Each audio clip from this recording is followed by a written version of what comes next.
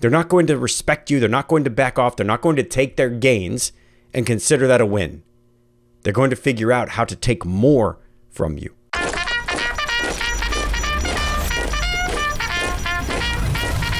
This is the Military Sherpa Podcast.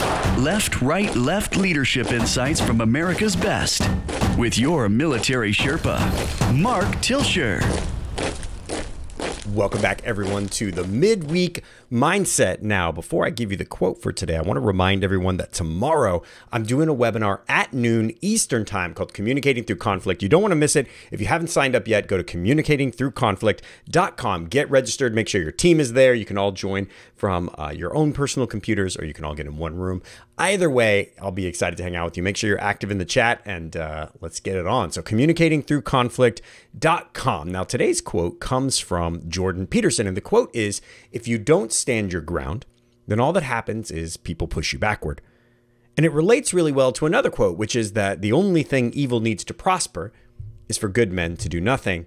Now, when I hear these quotes, your mind probably goes where my mind goes, and I often think of the big picture, right? Global politics, local politics, national politics. I think of evil corporations and bad guys in movies. And at the end of the day, all that they really need to have great success is for nobody to get in the way of their plans. And there's something to that. And I was in the military for 21 years, and I still feel like, I can't do anything to shape the outcome of the world sometimes. And so I'm doing my piece, but I often feel like, man, is it making a difference? Is it worth it? Is what I'm doing, does it matter? And these are the context, or that was the frame that I really always saw these kind of quotes through. And as I was listening to Jordan speak, one of the things that he started to talk about was this idea of local tyrants in your life, local bullies in your life. And so as you're looking around yourself, there are things I want you to think about, things I want you to ask. And one of the first things is, where have you settled? Are there things at work? Are there things at the office? Are there things in your life where you're like, man, I'm not comfortable with this. I tried to voice my opinion. Nobody listened. And this thing is still going on, and I don't think it's right. I don't like how that person is being treated. I don't like how this person treats others. I don't like the decisions that this person has made. I think they put us at risk, or they're at best questionably legal, ethical, or moral. And I tried to voice my opinion and it didn't work. Or where have you compromised in your life? Right? Maybe I shouldn't have given ground and I did. And now you feel bad about it and you wish you could go back, but the person is very aggressive or very loud, or they dominate or bully you or push you into a corner, and you believe there's a better way. And you just haven't been able to communicate that. Or where have bullies in your organization? Maybe it's your peers, people above you, even people below you that have taken ground.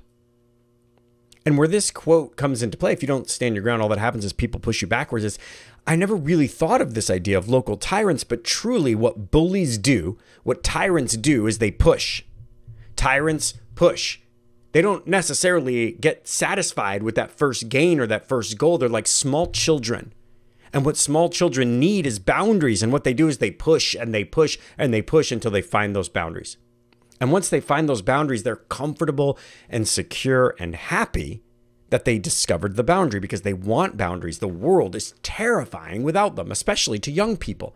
They need to know where the edge of safety is so they can go just far enough to push their limit, but not so far that they get hurt or damaged or dead, eaten by something wild and crazy in the dark. And so bullies push, it's in their nature. Tyrants push, it's in their nature. They're like children. And what we often don't realize is that when we recede, when we withdraw, when we concede ground to bullies and tyrants, they're only going to advance more. And as I look back in my career, I wish that I would have stood my ground more often than I did. The farther I got into my career, the more vocal that I was. The more that I put tools into my toolkit, the more confident I was to speak my mind. But it wasn't until very late that I realized that most careerists are actually bullies, that most careerists are tyrants, most people that are solely focused. And often these people make it to the top because they have a desire, an ambition, a focus, an ability to work hard. And so they pass their peers and they make it into these positions of leadership. And the only thing that stops bullies is an opposite, equal or greater force. And that has to be you. If it isn't you, then who? Don't assume that anybody else sees what you see.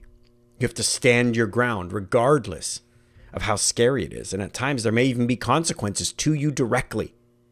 But you have to stand your ground. If you believe that you're faced with a tyrant, understand that giving in, that making way, that conceding ground will only make that tyrant advance more. They're not going to respect you. They're not going to back off. They're not going to take their gains and consider that a win. They're going to figure out how to take more from you, how to push harder, how to solidify their control of the organization. All throughout my career, I was surrounded by people who felt that the loudest voice should win, the most passionate voice should win, that they were right because they were passionate, loud, angry, charismatic. And they made others feel unheard, unvalued, unappreciated. They belittled others. They pushed people. They provoked anger. And I'm ashamed that there were times that I did nothing. There's something called the positive feedback loop, and it's one of my favorite things to talk about. But a positive feedback loop basically looks like this. In your brain, you've got neurons, and those neurons create pathways between each other. And a positive feedback loop, more or less, just says that when your brain does something, it gets easier to do that something in the future. And so every morning I wake up, I play the guitar at about 5:30 in the morning, and I spend about an hour a day playing the guitar. So I wake up, I go in my garage where there's no one can hear me, and I play my guitar in the morning. And every day it gets a little bit easier because there's this positive feedback loop. The more that I move my fingers in the right way, and the more that I hit the right notes, and the more I practice, and the more I do what I'm doing, then the easier it gets every day. The more often you run a football play, the easier that play gets. The more often you do anything, the easier it gets. But there's an opposite side to it as well, which is that the more that you avoid something, the harder it gets to do and the easier it gets to avoid it. And so when there's someone who's pushy and a bully and they're taking ground and terrorizing people around them, and you don't do anything, then your brain solidifies in its mind that avoidance is the proper technique. Avoidance is what we should be doing. Avoidance is what worked last time. So avoidance will become easier and easier and easier in all future situations.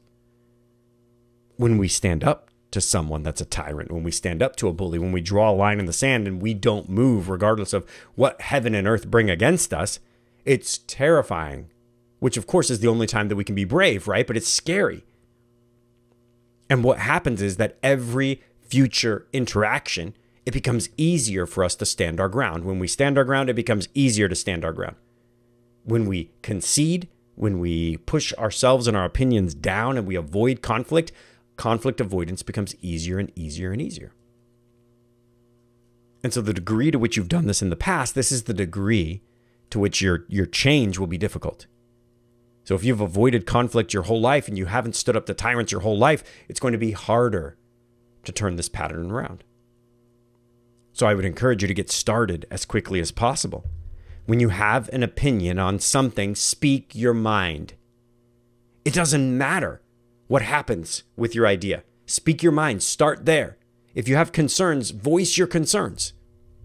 It doesn't matter if anybody takes your concerns. Start there. If someone's treating somebody poorly, step in and say, hey, I don't think it's right. Hey, I don't think that we should be talking to each other that way. And it might be hard to do that. Go into someone's office after it's over. Hey, out there, you were really coming down and demeaning this person, and I don't think that was right. And that might be hard to do, but every future interaction will be easier. And so we have to stand up to tyrants. When we stand up to tyrants on the local level, it becomes easier to stand up to tyrants at the global level.